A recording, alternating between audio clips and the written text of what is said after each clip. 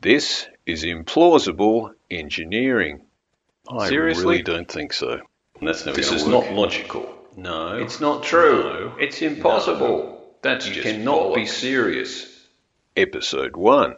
How to live longer and talk to aliens. Well, that's just Implausible engineering, the relativity vault. So, we're all going to die. But let's say you're going to die from some incurable disease, or even just from aging, and you've got some time to plan ahead. One option is to assume that future medical science could save you. A common strategy to access this option is to get yourself frozen, or even just get your head frozen, until medical science can find a cure for whatever ails you.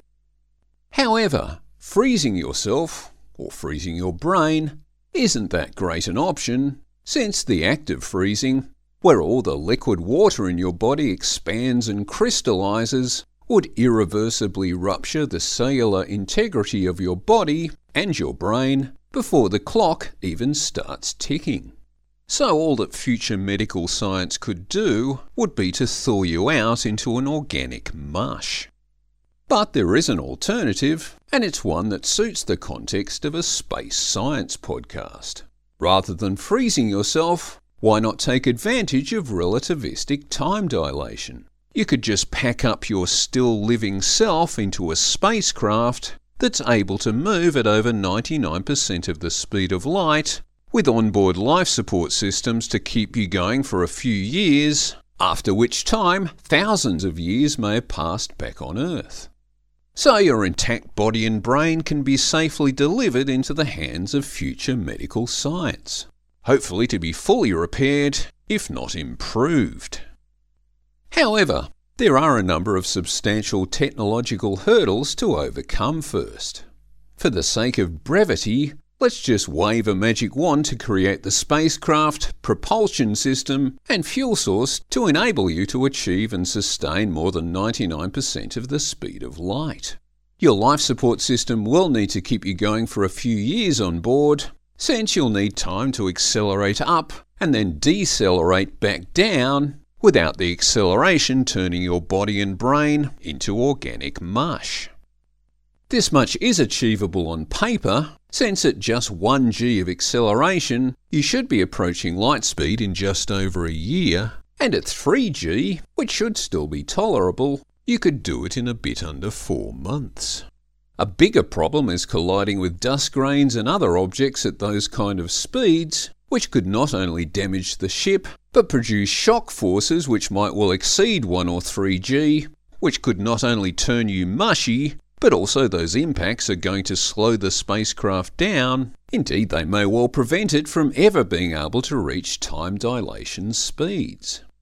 So, a time dilation machine might better involve a capsule that's spun on an arm or a tether within a large evacuated chamber. Again, it's best to just wave a magic wand to create the extraordinary technology required to spin something at those speeds. And of course, you'd need some extraordinary lubrication and cooling systems operating at the axle of that spinning structure. But apart from the technology, the biggest problem of all is how you keep all this going and get the help you'll need at the other end. For example, do you just set a timer that will put you 1,000 years ahead when the machine slows down? Or is it better to have an automated system that responds to a signal from the outside world that they now have the technology to cure you? And either way, what kind of guarantee do you have that anyone at the other end is really going to give a f***? If you are stupendously rich, and the only person to have ever done anything like this, then there might be a certain interest factor for that future civilization. But if hundreds of people have done the same thing, a future civilization may find itself wondering whether it should put its energy into bringing up its own children, rather than looking after a bunch of anachronistic and primitively educated who couldn't accept that their time was up.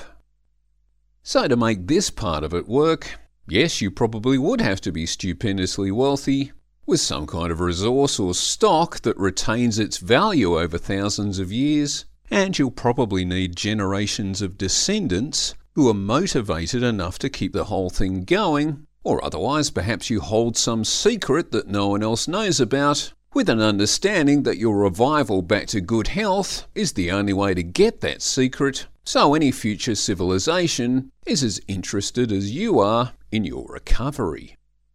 So, there you go folks, some implausible engineering.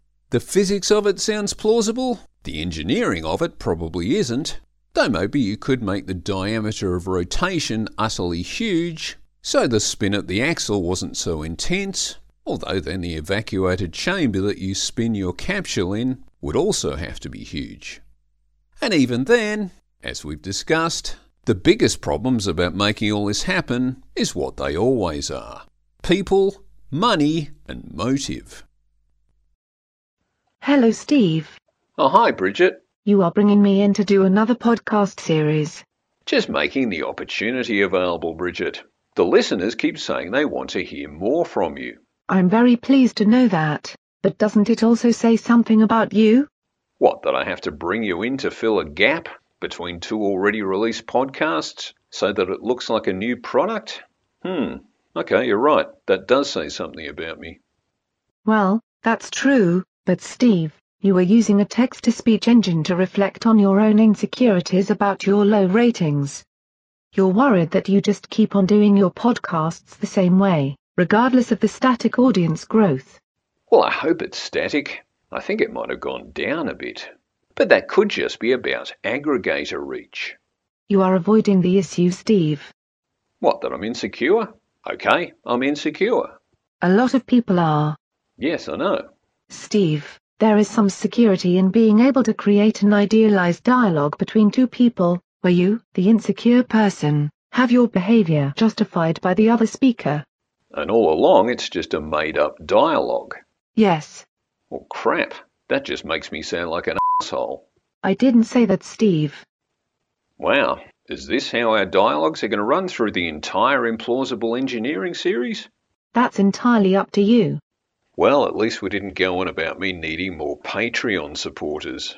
Yes, you should always be asking more people to be Patreon supporters. You should ask them in every episode, Steve.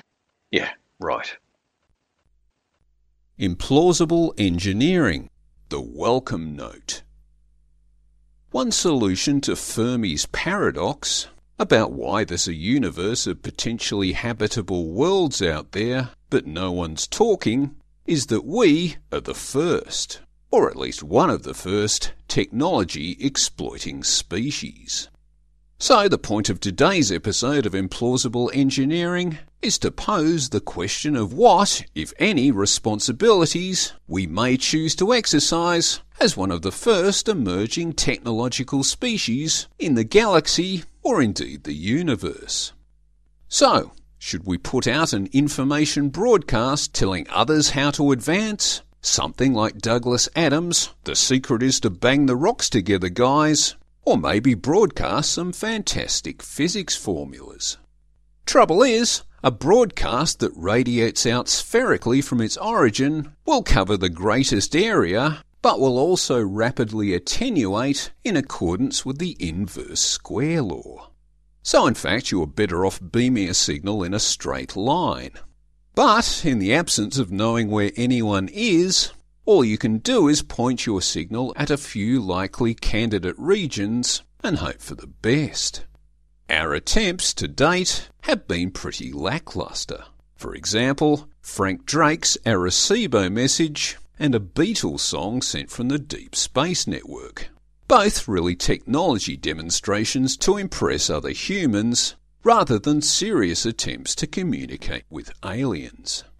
The Arecibo message contained an inordinate amount of content describing a generic DNA molecule as well as the general form of a human being.